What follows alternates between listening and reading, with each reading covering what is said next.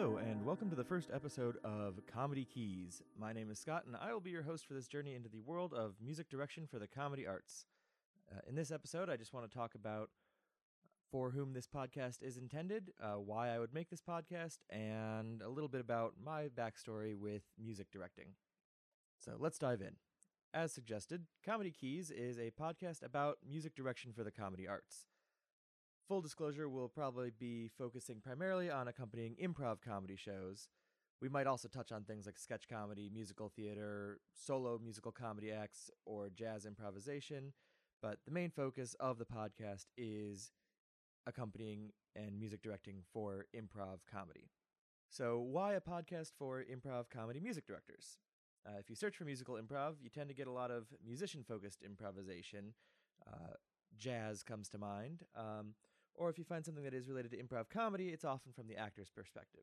And that's all well and good, and there's much to be learned from that, but there's not a lot of resources out there that I've found for music directors specifically for comedy, whether it comes to learning or gaining new skills, things like that. My hope is for this podcast to be a resource for current music directors of the comedy arts to learn new tips and tricks, and even more so as a resource for aspiring music directors. Maybe you've been playing music for a while and you heard of a paying gig accompanying an improv troupe and want to know what to expect. Or maybe you're already an improviser who can play an instrument and you want to try playing along with your group. Or maybe you're like me and you just fell in love with musical improv despite having next to no musical knowledge and are looking for a place to start learning, which is the answer to that question that I posed earlier, why I am making this podcast. The answer is I'm only just learning to be a music director, and I'm hoping to show other folks just how doable it really is.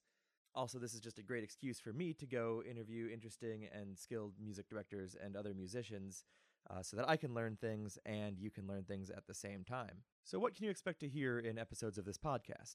The bulk of the show is going to be interviews with various music directors, musical improvisers, and other musical comedy-related folks. While most of the episodes will probably be focused around the piano as the instrument of choice, we may also explore other instruments and other ways of accompanying shows. We'll also look at snippets of real shows and go back and analyze various pieces of it. Riffs, structures, transitions, what have you, anything that seems interesting. And of course, this podcast is nothing without you, our listener. If there's anything you would like to see, please feel free to get in touch. You can check us out at comedykeys.com. There will be links to email and social media from there. We hope to have a new episode out every single month. If there's anything that you would like to see or if you'd like to be on an episode, please feel free to get in touch. Now, since this is the first episode, I want to talk a little bit about my background in music directing. And if you're interested in learning to music direct, hopefully you might glean some tips from this as well. So back in fall of 2013, I took the plunge and I signed up for Musical Improv 101 at Improv Boston, taught by Mike Dakota. Prior to that, I'd never sung in front of a group of people other than at karaoke. But I was hooked. I loved the class. It was great. The people in the class were great. But the problem came up. How do we keep going after this class? There's not a huge precedent for musical indie teams, at least here in Boston.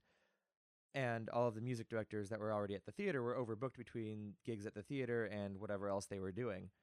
So we definitely needed more music directors if we were going to have more musical improv in town, which at this point I desperately wanted. As a kid, I took piano lessons, but I never really cared for it. I learned to play for at least 3 different times from 3 different instructors, which really not the best way to get young Scott interested in piano. I got into improv in the first place because I loved theater, but really didn't like the pressure of having to memorize a script. And I found the same thing applied to music. I didn't really care to play the same thing over and over again. I'm really bad at reading sheet music. So when I was in that musical improv class and realized you could play an instrument and didn't have to read sheet music or play for Elise for the 100th time, I was hooked. And so maybe that's a little simplistic. Piano is a complicated instrument. You need lots of skills to write songs on the fly. Or do you? So this is where another important piece of information comes in. It was also around this time that I discovered the 4-chord song by Axis of Awesome. If you haven't heard that song, pause this podcast right now and go look it up. The 4-chord song by Axis of Awesome. I will wait. Welcome back. I'm hoping you listen to that now. But it's a catchy tune, right? And so the basic premise is that most major pop songs are the same 4 chords with just different words and melodies over the top of them. And so now suddenly making up a song on the fly doesn't sound so hard, does it? All you got to do is learn 4 chords. So the real secret is that there are only so many chord progressions out there. Once you learn the basics, you can mix them up a bit, throw in different voicings, throw in different rhythms, but it's really the basis of every song is fairly simple, and you can get pretty far with just a 4-chord song and variations on that. In some future episode, we will dig a little bit more into what makes a 4-chord song work and some other popular chord progressions. But anyway, with realizing that, hey, maybe it's not so hard to learn after all, I bought a cheap keyboard off of Craigslist and started playing around. The rest, I'm sure we'll cover in a future episode. And anyway, thank you for tuning in to the very first episode of Comedy Keys Podcast.